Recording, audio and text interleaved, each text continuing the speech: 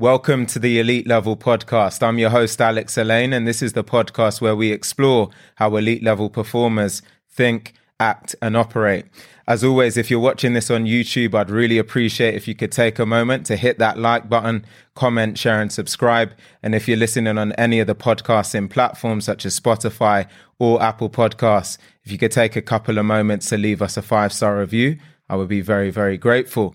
Lastly, we very recently released the Elite Level newsletter as well. So please visit www.elitelevel.co, that's elitelevel.co, to make sure that you can stay tuned with the latest insights from the brightest minds. Now, with all of that said, we've got an amazing guest here today. Molly, it's lovely to see you. Thank you for having me, Alex. It really is a pleasure to be here. Absolutely. So Molly, for those out there who don't know much about you, if you could just tell us a bit about your background, your career highlights, and just yourself. God, how much time do we have for this podcast? 45 minutes? So I guess the first moment I opened my mouth, you know I'm probably not from here. So if I rewind back a few years, I grew up in the US, right in the Midwest. Never intended on having a career necessarily in retail or commercial management, sales, anything of that sort. I actually studied Spanish and engineering. Did all of my interviews looking for jobs after university, didn't really enjoy any of the companies I got offers for. And my mom actually got sick of me calling my parents and saying, oh, I got an offer from a company. I don't really want to work there, though. She just got frustrated eventually and said, this is ridiculous. She did use a different word, but for the case of the podcast, she said, this is ridiculous. Why don't you go work for a company you just like? Why don't you go out and work for the Gap? So 21-year-old Molly said, okay, maybe I will.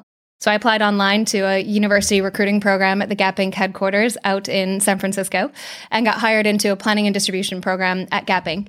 And I honestly can't think of a better foundation for learning how to work in retail than Gap, simply because of the autonomy, the authority, the decision-making power that you get very early on. So it kind of laid the foundation for me. I've always been a nerd at heart, though, so I did 4.5 years at Gap Inc. and thought, I want to go back and do my master's in business. I want to go get my MBA.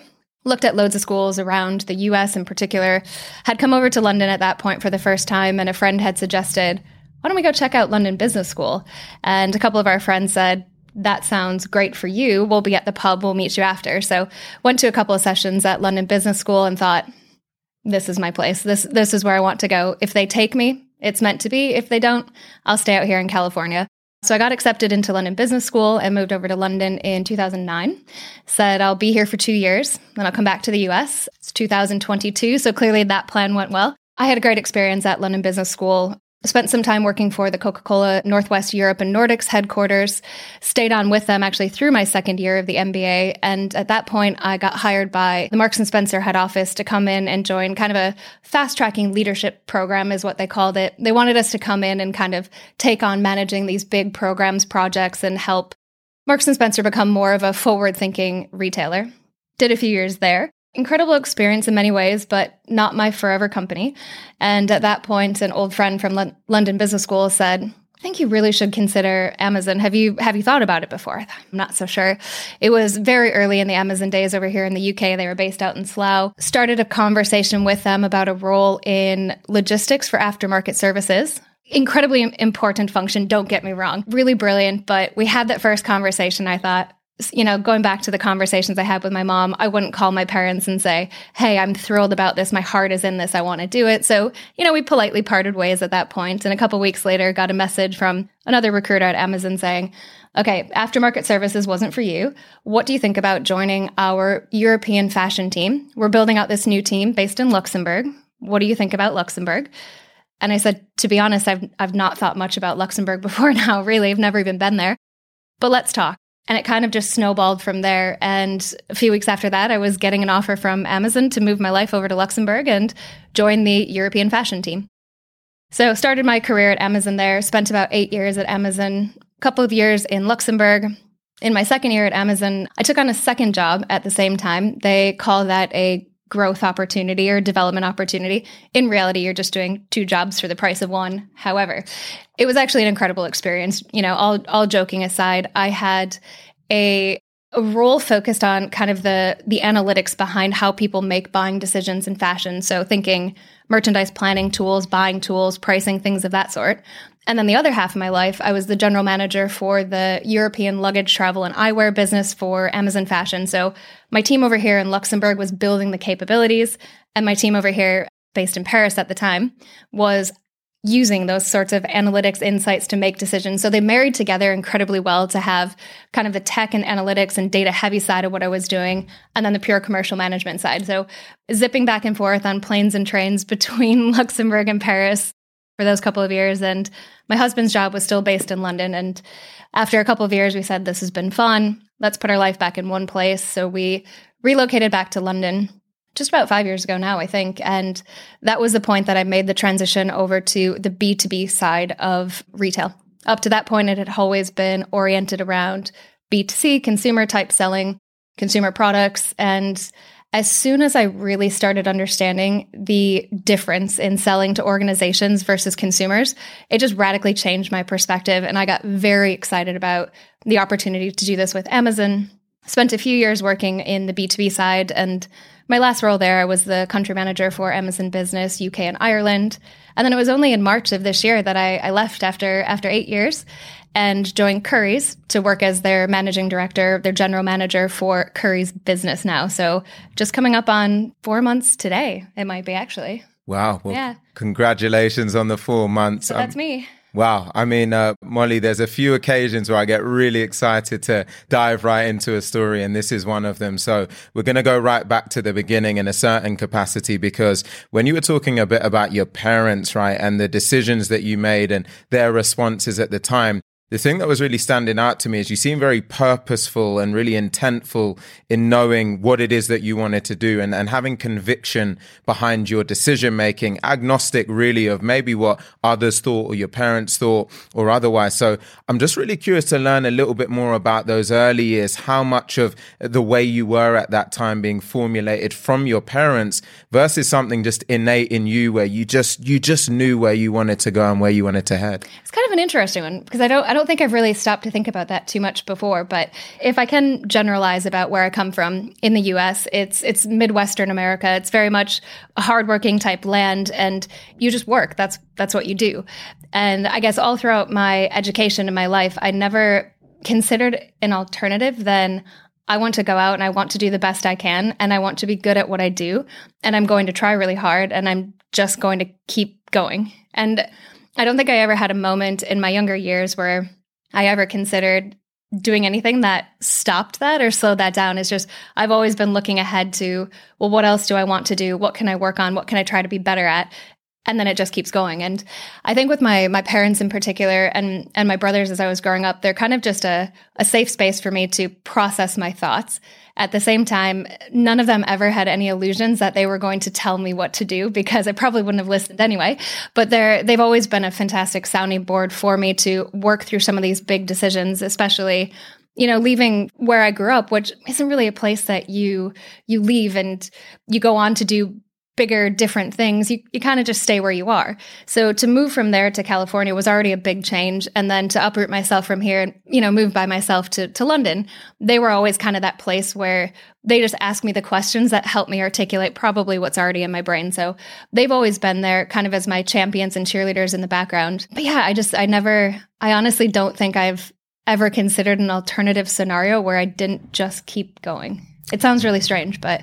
No, it makes a lot of sense, right? I think that clearly I could tell there was something that was fueling or underpinning all of that. So I think that makes a ton of sense. So you said Spanish and something else there, and then you've transitioned into fashion at a particular point. So just want to understand a bit more about the rationale there and really how you found those early years being in fashion. I think if I look back to what I studied back in school, aside from the Spanish, just because I'd always, loved languages and loved learning, and I knew I wanted to explore from an early age, which is also funny because neither of my parents really traveled much when they were younger outside of the US, and, first one to get a passport, first one to leave the country, these sorts of things. It's just very different. But they were always super supportive of me with all of this. But if I think about that transition into it, I had always enjoyed the analytical studies that I did. So anything related to mathematics or science or physics, things like that, because there's like a logic and a sense to it, and I like it. The flip side of that is I've always just been fascinated by how people make decisions and why they do what they do. And those two actually go together very well in a retail capacity. So be it fashion or the glasses that are sitting on this, why does someone choose to buy this and not that? So I think when I took a lot of that background, that really like the numbers and the data and the process and the thought, and brought that into a space that's just fun to think about, it sort of opened up this world for me where I realized, you know what, I actually really like having a career in retail, because you can use data and analytics to try to understand decision making. And the more that you can incorporate customer feedback into your data and into your thought process, the better you're going to be at selling whatever it is you're selling. And so I think once I kind of found my feet in that at Gap Inc. in the early days, doing that merchandise planning kind of function, it sort of grew from there. And I did have a moment during, going to business school thinking, maybe I should be a consultant. Maybe I should go into finance. And then I realized that's actually not me. That would be me doing something that I felt I was supposed to do and not because I actually wanted to. So getting back into retail after the MBA, it just kept going. And then making that pivot into a B2B type function or leading a B2B organization, it's different for sure. There are obviously very different needs that you have to consider, how you sell, what you sell, the platforms that you use. But at the same time, it's just people trying to get on with something at the end of the day. So if you can understand what that something is and tailor the way you do it, then it doesn't matter if it's a business, an individual, a pet that you're selling to. The logic is kind of the same. So yeah, I think the analytical background and things that I studied actually fed really well into a career and a life in retail or in fashion and things like that. Yeah, it seems like your self-awareness really started to peak around this period, which is awesome. But there was a lot going on. And what I'd love to lean in on is some of the things that were challenging during that time, right? You was at Gap for a period of time. I'm sure it wasn't all plain sailing. So what was challenging for you at that time, Molly? I think to be honest, the career side and the life side of work at Gap and life in San Francisco, it was this blissful, beautiful part of life when you're young and you're meeting a lot of people that also aren't from there. So it feels like ever since I left Wisconsin, I've kind of been an outsider wherever I live, because I haven't lived where I'm from in such a long time. And so I think you start adapting really quickly to that idea of constantly trying to understand the world around you and how you fit into it. So the challenges in my Gap time had nothing to do with the career. A lot of it really came up when I started thinking about going to business school, because my family is brilliant. They've helped me so much through my career and my life. But if I were going to do my MBA, it was going to be on me to figure it out. So I think that's where I started hitting some of those really big barriers of thinking, oh my God, am I actually going to do this? And how am I going to do this? So I guess the biggest challenges at that time were figuring out how to fund an MBA, how to get out of the workforce for 2 years, how to move myself over here and try to create a new life on my own. And it wasn't something that I had done to that degree quite before. So the challenges really started hitting in or coming in when I made that transition from Gap Inc. and my life in California over here to London in those first couple of years in particular.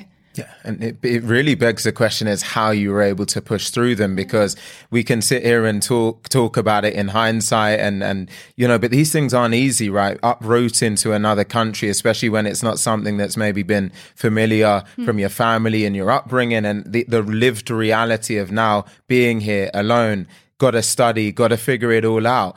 How did you actually get past these things? If you were giving advice to someone else potentially in a similar experience. Yeah. Some days I don't actually know. When I look back on those first couple of years, London Business School, it's an incredible program. It's very challenging and you have to push yourself very hard. And I think that was probably one of those moments where I say, and it was the same thing at my Amazon days, where I constantly felt as if I were the dumbest person in the room. But I find that motivates me at the same time, because I like feeling as if I can learn from other people. So when I look at some of those challenges I faced, I mean, in the first year of living in London, you had family health issues. My flat got robbed. I had a retinal detachment in my eye at the same time. No idea how all that happens at one go. And you just have those moments when you think, what am I actually doing here? And I let myself have those pity parties, because I think you need to, the more self-aware you can be and reflective on what you're actually feeling and what's challenging you and what's working and what's not working. If you can take those moments kind of just to get in your own brain, as my nephew would say, going to have a talk with my brain is what he says, and process some of those things, you got a choice that you can make. And your choices are how you handle that.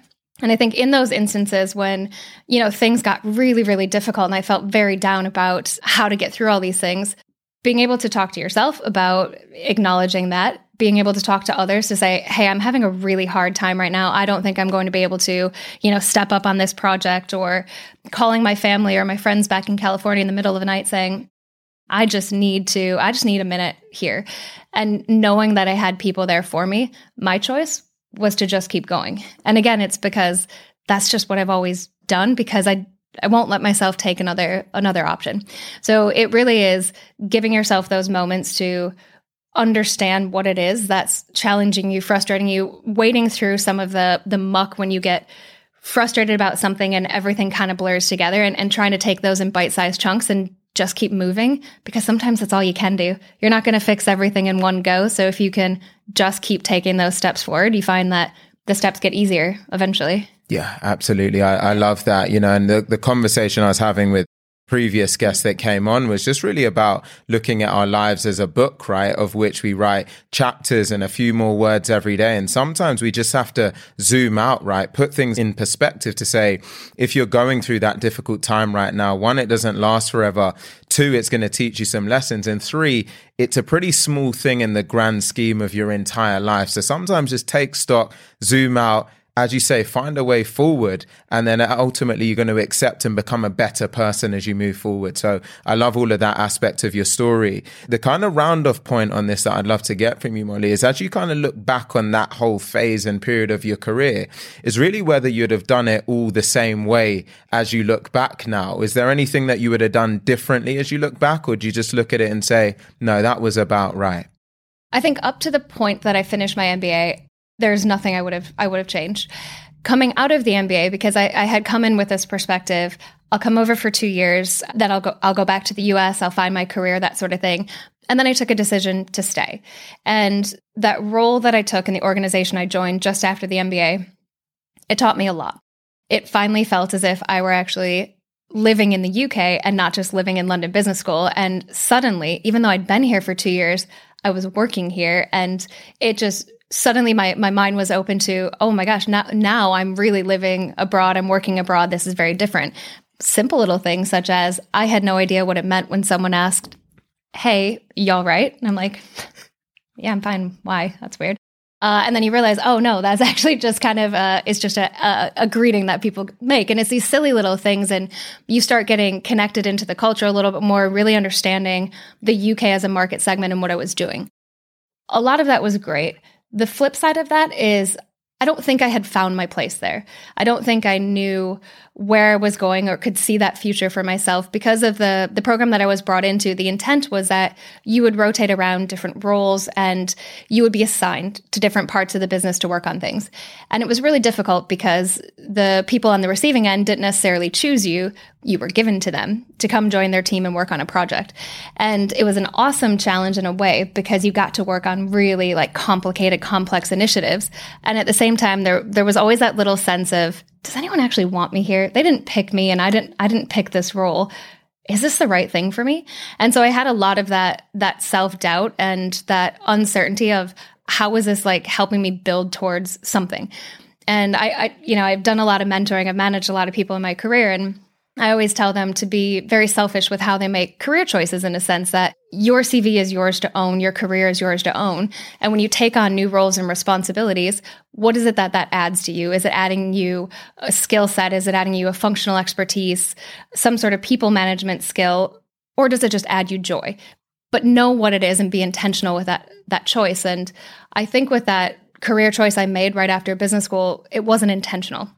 And that's where I had this hard time because up to that point in my life, I'd always been so thoughtful in what I was doing and pushing myself forward. And it felt as if I were spiraling a little bit in not knowing where I was going and how that was adding to me. So culturally, I don't think it was the right place for me to grow. I didn't feel as if I could be myself and do a good job. At the same time, I felt as if I had to be someone else in order to do a good job. And then you realize quite quickly, you're not being the best version of yourself in that case. As scary as it is to think about leaving and going on and, moving somewhere else, this isn't the place for me. It's not the job for me. And so when I made that transition into Amazon, my mind was absolutely blown when I had those first conversations with that company and thought, God, I talk really quickly. I get excited. I'm passionate about what I do. I don't have to tone down any of this here. I can bring all of that to the table and do a job I want. get in there, let's go, we're taking this. So I think it was just that period right after the MBA that I had those few years where I wasn't brave enough to have that talk with my brain and really, understand and digest what it was I was thinking and feeling and be intentional about doing something. It took me 3 years to get there. Wow. So maybe not the best choices. Should I have taken action and done something sooner?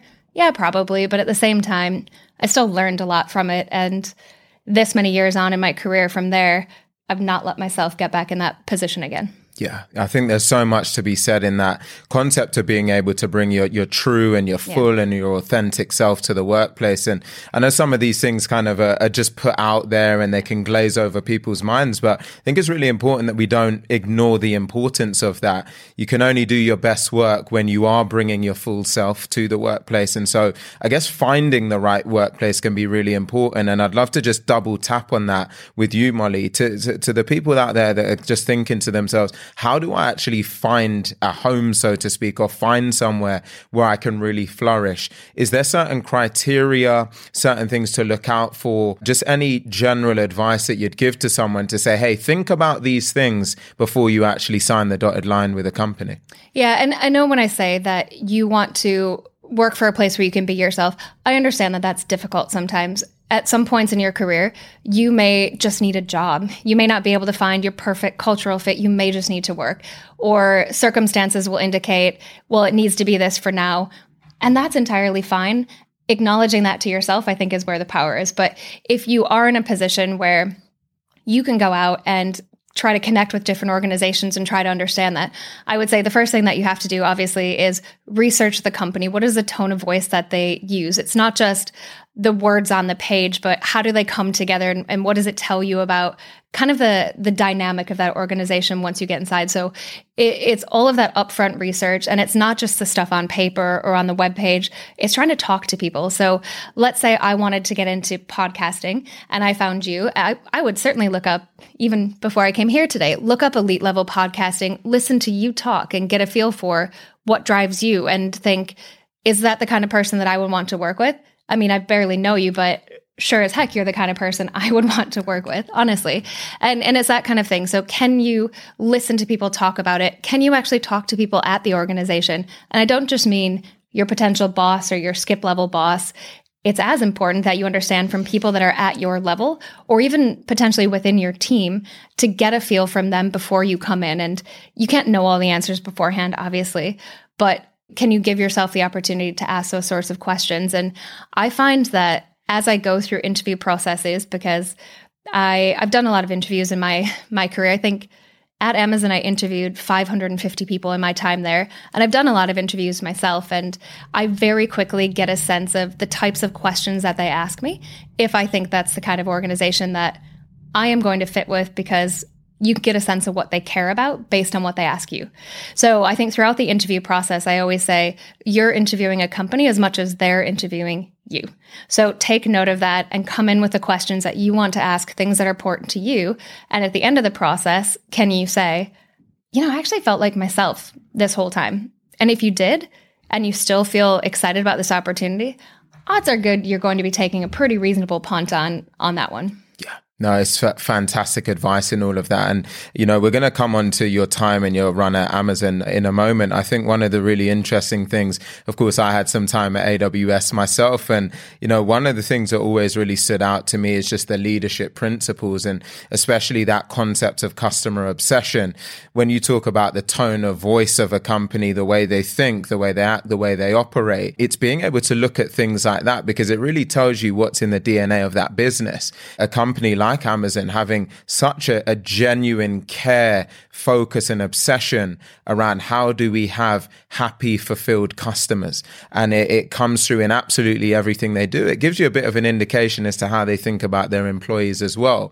You had 8 years there, which I think says it all. But just tell us a little bit about your experience in those 8 years and what kept you there for so long. I can definitely say I did not leave Amazon because I was bored or I was unhappy. I will bore people to tears with how much value I got out of that organization. And I mean, this is an unbiased view because I've left now, but the leadership principles I truly bought into. And if my husband watches this, I've tested him on the leadership principles before because he heard me talking about them for 8 years.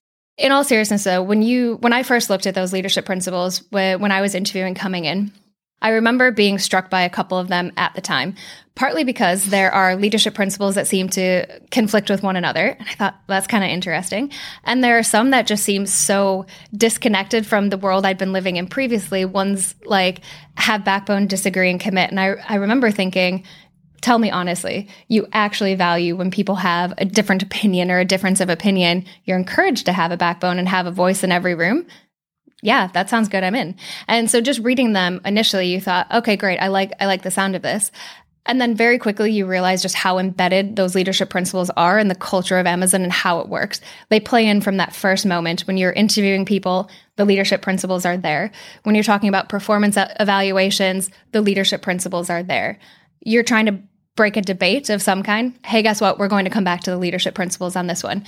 And the customer obsession one, I think, is a really easy one for any organization to say, absolutely right. We are obsessed with our customers. And that's great. I appreciate that. However, I think there's a big difference between those that say and those that do.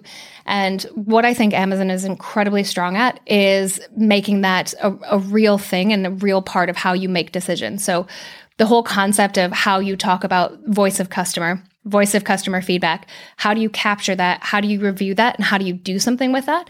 When I think about my team at Amazon Business, I was constantly reviewing the voice of customer feedback that my team submitted, trying to understand what is it that's challenging our customers, what do they want from us, and how do we incorporate that into our roadmap. So I think one of the strongest thing about Amazon, it's the leadership principles because it creates such a strong backbone for an organization, but it's how you weave that into the decisions you make and actually turn them into mechanisms. So we say we like customers and we're obsessed with the customer feedback. Cool. Tell me how you build that into what you do. And when you actually build that into how you make decisions, you truly are living that leadership principle and that idea of being customer obsessed because it's just a part of how you run your business.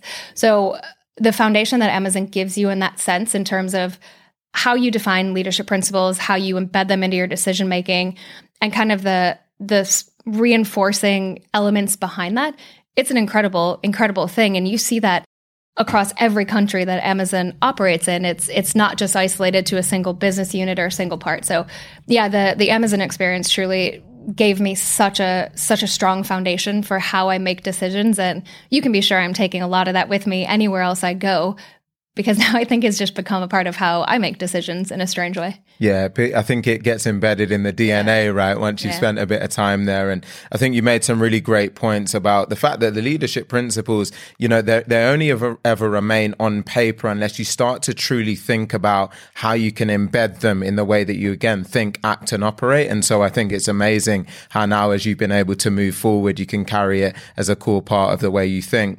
Now, I want to fast forward to you as a leader yourself, Molly, because you've been able to obviously grow a fantastic career, growing pretty significant regions, businesses and teams and more.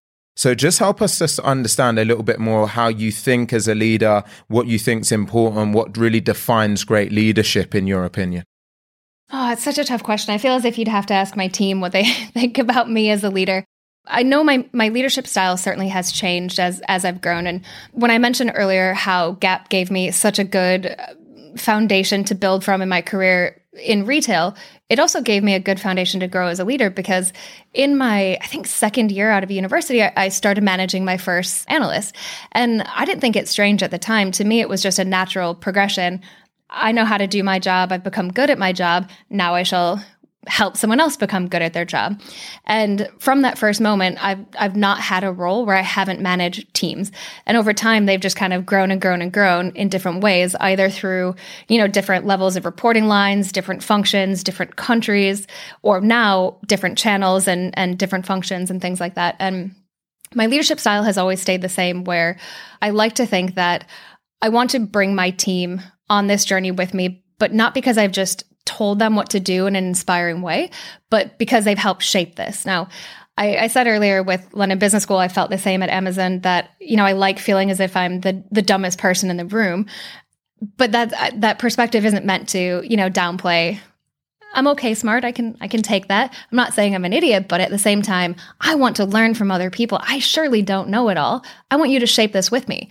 So again, from those earliest days, having input from my team on creating this path that we're on, creating the business that we're building, it is absolutely critical to me, partly because they feel bought into it and partly because it's going to make me have a better plan if someone else has fed into this. So I've always had a very collaborative way of working with my team and a very open and transparent relationship with them.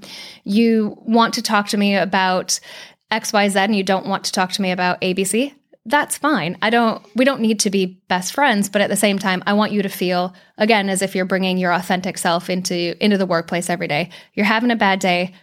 Great. I totally understand that. You need help with something? Absolutely. Let's do it. You're not performing well? We're also going to talk about that. So I've always tried to approach it, again, in that collaborative fashion, giving people the skills and capabilities and kind of drive that they need to be successful in their job. Because in all honesty, I'm going to be a better manager, a better leader, a better whatever you call it at the top of your team if my team is successful. So I find that the further I get in my career, the more time I just spend on the people side of my team than I spend on actually doing my job some days. So yeah, I care. Yeah. I don't know how to not care about my team. I can't shut it off at the end of the day. So I feel as if my team probably would say that they can tell that I care about them and what we're doing. You can test them once this goes out, right? And see what they say. My expectations are incredibly high. Standards are incredibly high. But with that, it's because I know my team is capable of doing that. So my job is to give them the capabilities, the resources, the tools to be able to be their best selves as well. Yeah, absolutely. It makes a ton of sense. Again, really interesting in all of that. One of the things I'm curious about with all of that said is that when we talk about collaboration, especially when it comes to, inputting on projects or making decisions, there is a certain point in all of this that sometimes there's got to be a hard line and you say, right, all of this is great. All of this is interesting. Thank you for leaning in, but I've got to take a decision. And sometimes it's not always the most popular decision, right? Sometimes you've just got to go in a direction that feeds the direction of travel that the business requires. So I'd love to get your perspective on how you kind of get to that point, that moment where you need to make a decision. Maybe collaboration has kind of hit its capacity. Just share your general thoughts on that. I actually think I'm there right now in my current role, which is funny because I used those exact words last week. So I mentioned I've been with Currys now for 4 months now, taking on this new role to be the single-threaded leader of B2B for Currys, so working in Currys business. And it was a phenomenal opportunity because I've not managed multiple channels in one role before. It's always been bricks and mortar or it's been e-commerce, but never the two shall meet. And now it's bricks and mortar, e-commerce, telesales, marketing. It's all these different channels. And I thought, this is amazing, but it means there's no roadmap laid out for me because no one has set this path before. So coming in, I spent obviously the first 90 days just trying to figure out what in God's name everybody was talking about, try to hit the ground running, then immediately flip the lens and lay out my 3-year plan. So that's what I've been working on for the last month or two, is trying to figure out what that roadmap looks like. Now, I needed to collaborate with my team because they've all been there a heck of a lot longer than I have, and they know much more about the business. I need them, right? And at some point, I create the framework, I create the template to help them harness their ideas, feed all their ideas in, help me prioritize those, give me a sense of value, cost, challenges, opportunities. And then at some point, I've got enough input, and now I need to say, we've already defined where we want to be. What is our end goal? Now it's up to me to make sure we're refining these all in a way that can get us there. And sometimes that's not about 15 people in a room debating it. It's me, like you said, just saying, I really value all of this input. This absolutely is going to become kind of the threads of this plan. And now I'm going to take this and shape it and structure it in a way that we realistically can deliver, because it's kind of the difference between a top-down and a bottom-up plan. If you bottom-up plan all the time, you're going to shoot for the stars. You're never going to deliver something realistic. So now here's me providing that lens of reality, but they've created all of the stuff that comes in underneath it. So I don't know if there's one exact moment necessarily, except for there was one meeting that I walked away and said, yep, I'm done now. I am good with the crowdsourcing. I'm going to run from here. But outside of this particular instance, it's just that sense of capturing all the feedback so people know their voices are heard and that they matter. And then giving yourself time to take that step back and say, does this actually fit with where I said I want to be in 3 years and where I've, told Alex, my CEO, where we want to be in 5 years? Yes or no? If yes, I'm on the right track. great, now I'm going to harness this all and package it in a better way. But yeah, I don't think I would have gotten to where I am today if I hadn't taken all those ideas from my team to feed into it. It's really, really helpful insights in all of that. Molly, one of the things I want to learn a bit more about is just get a better view around your world at this particular level, because I'm sure many people out there listening are thinking, I wonder what a day in the life, I wonder what a week in the life of Molly is like at this level of responsibility. And wherever you're comfortable, also just talking to some of the emotions that go into that week in, week out, because it's a lot. It's a lot. So please just let us in as much as you're comfortable. Well, this week is an interesting one because I spent my Monday doing our usual kind of Monday trade.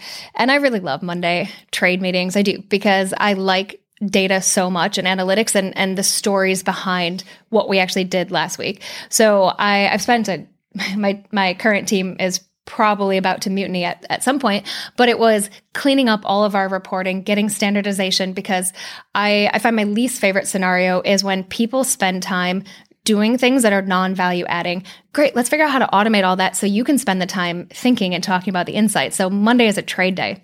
They give me all the numbers, and then very quickly I'll say, Alex, thank you so much for telling me all about the what. Now talk to me about the so what, and so what next, and how does this make a difference to what you're going to do going forward? So I really like those conversations. So my Monday is always dedicated to trade type meetings.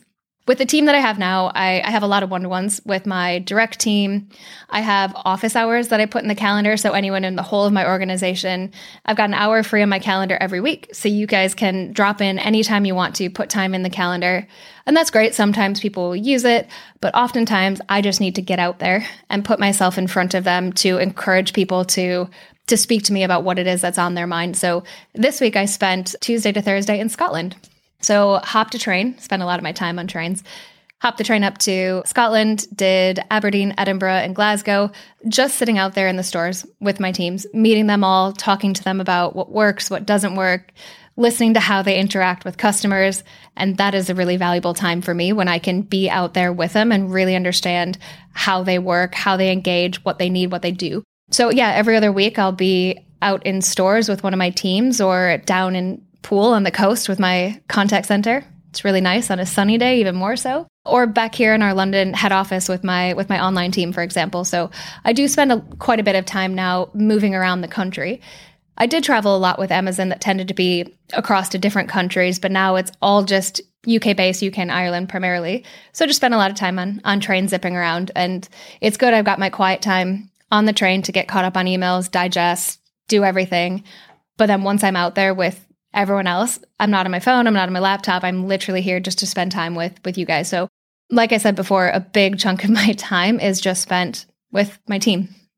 So that's a big part of my day. And then I think once you kind of get towards the end of the week, you'll obviously go into sort of recaps, trade meetings, how's the week been progressing? And underpinning all of that is kind of the program and project management of what my team does. So we're looking to launch a big program next week. So there's daily check-ins on this and that my team is looking to deliver middle of next week. So there's kind of this underlying program and project management side that just kind of underpins my weeks at the moment as well. And then I do actually find quite a bit more time now, believe it or not. When I left Amazon, I got more time in my day to actually spend time going to events and listening to people talk. No, this is a lot of me talking, but most weeks I'll find an event, a speaker series, something to go to just to get out of my own head a bit and remind myself of all of these different people that are doing great things that might inspire me for my own career. So I do make a conscious effort to try to get out of my own head, get out of my own role and listen to someone else as well. So it's, every week is a little bit different, but tends to be some combination of that. I love that. We need to get some form of documentary going at some point. Oh, and then in between that though, I've got my husband that I adore and our dog. And so my team will also hear me often doing my one-to-ones out walking Frigo.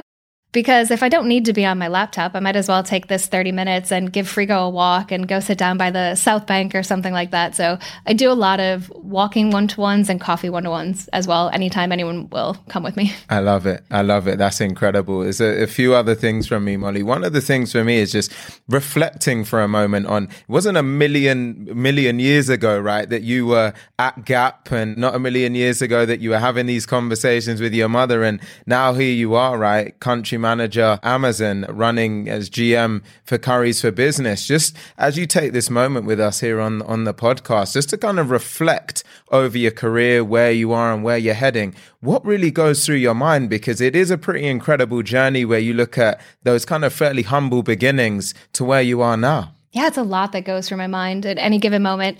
My husband would say I'm not very good at just shutting off and giving myself that quiet space. So conscious effort to try to do that. I never stop and think about it. That's the thing.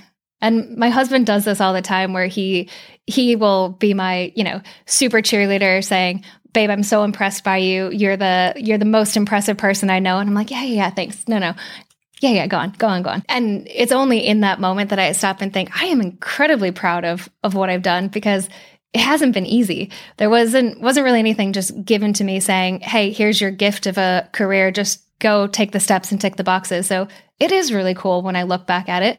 But I think it's never been this conscious effort to say, this is what I have to do. This is just where I'm going to go.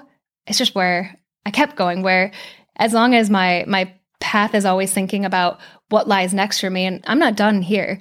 I mean, I've told my boss, Lindsay, who's the chief operating officer of Currys, or Alex, who's the CEO of Currys, yeah, I'm certainly coming for your job someday, because it just, to me, that's the next logical step, that I keep building my career, I keep building my skill set in a way that I can take on more responsibility, be it Currys, be it somewhere else, be it in the UK, a different country. I don't know yet. That's the part where I'm not fixated on one particular path or one particular idea. It's more the notion of just always trying to build myself and grow myself towards something I don't know, but it's always growing. And that's all I do know, I suppose. Yeah. And do you see any kind of end state for yourself, Molly? I guess I get this quite a lot, certainly from my own family, as they just say, Alex, when is enough? Because people describe me as a bit of a workaholic, but the thing I've come to learn is I love it. I love what I do. Nothing really feels like a chore for that reason. And I don't really look at life and say, here's the end state, here's the end goal. I just love the feeling of progression, building things, making a change in the world, driving legacy. But I'd love to know, for you, having already achieved an astronomical amount, as you look ahead, one, what is driving you? But two, is there any end state in your mind, or is it just keep climbing? I guess until I find an alternative, I just keep going. And until I lose my passion for doing that, if that's not my passion anymore, if growth and challenge, if that's not what I want, great, I'll find a new passion. But I can't imagine a scenario in which I don't choose a path that I'm passionate about. And I think that's where you and I probably have a lot of similarities. So we'll make a statement here on this podcast that you message me as soon as you think you found that endpoint, and I'll do the same for you. And I doubt it will be anytime soon for either of us, to be honest. I completely agree with you. Until I can buy my chateau in France, and then my husband Frigo and I move down, open our dog farm, something like that. But short of having just a horde of dogs that we're training around us, we'll just keep going. Well, that's the updated deal. You're going to message me once you get the chateau, and I'll figure out what mine looks like, and then I'll let you know. Molly, this has been incredible. I actually have one final question for you at this point, which is, if you were talking to that person out there that wants to go from good to elite level in their career, what would your best piece of advice be for them? The first thing you have to do is ask yourself, why do you want that? Understand what motivates you. If it is a title, if it's money, if it's a skill, if it's responsibility, doesn't matter. But be clear with yourself on why you're doing it. Because if you can understand your own motivation, you can give yourself something to sense check along the way to say, am I still on track? Because I've said, this is what I care about. This is what's important to me. So have that honest conversation with yourself, with your mom, with your partner, with anyone. But do it, because that will help anchor you as everything tends to spin around you. Yeah, absolutely. I love it. That's another mic drop moment right there, Molly. This has been incredible, right? I think that your passion, your tenacity, your drive is infectious. If people could feel it through their screens or through the mic, they'd be ready and raring to go, as I feel right now. So Molly, really, really grateful for you coming on. Have you enjoyed the experience? It was such a good day. Thank you so much for having me. Wonderful. Absolutely. So to anyone out there who's been listening or watching, if on YouTube, again, please be sure to smash that like button, comment, share, and subscribe. And if you're listening on Spotify, Apple Podcasts, or any of the podcasting platforms, please take a moment to leave us a 5-star review. Lastly, as mentioned, we've got the newsletter now out, elitelevel.co. Please be sure to sign up and subscribe. subscribe so you can get a nice digestible breakdown of this episode and Molly's wonderful insights. Hope that you've enjoyed it today and look forward to seeing you on the next one.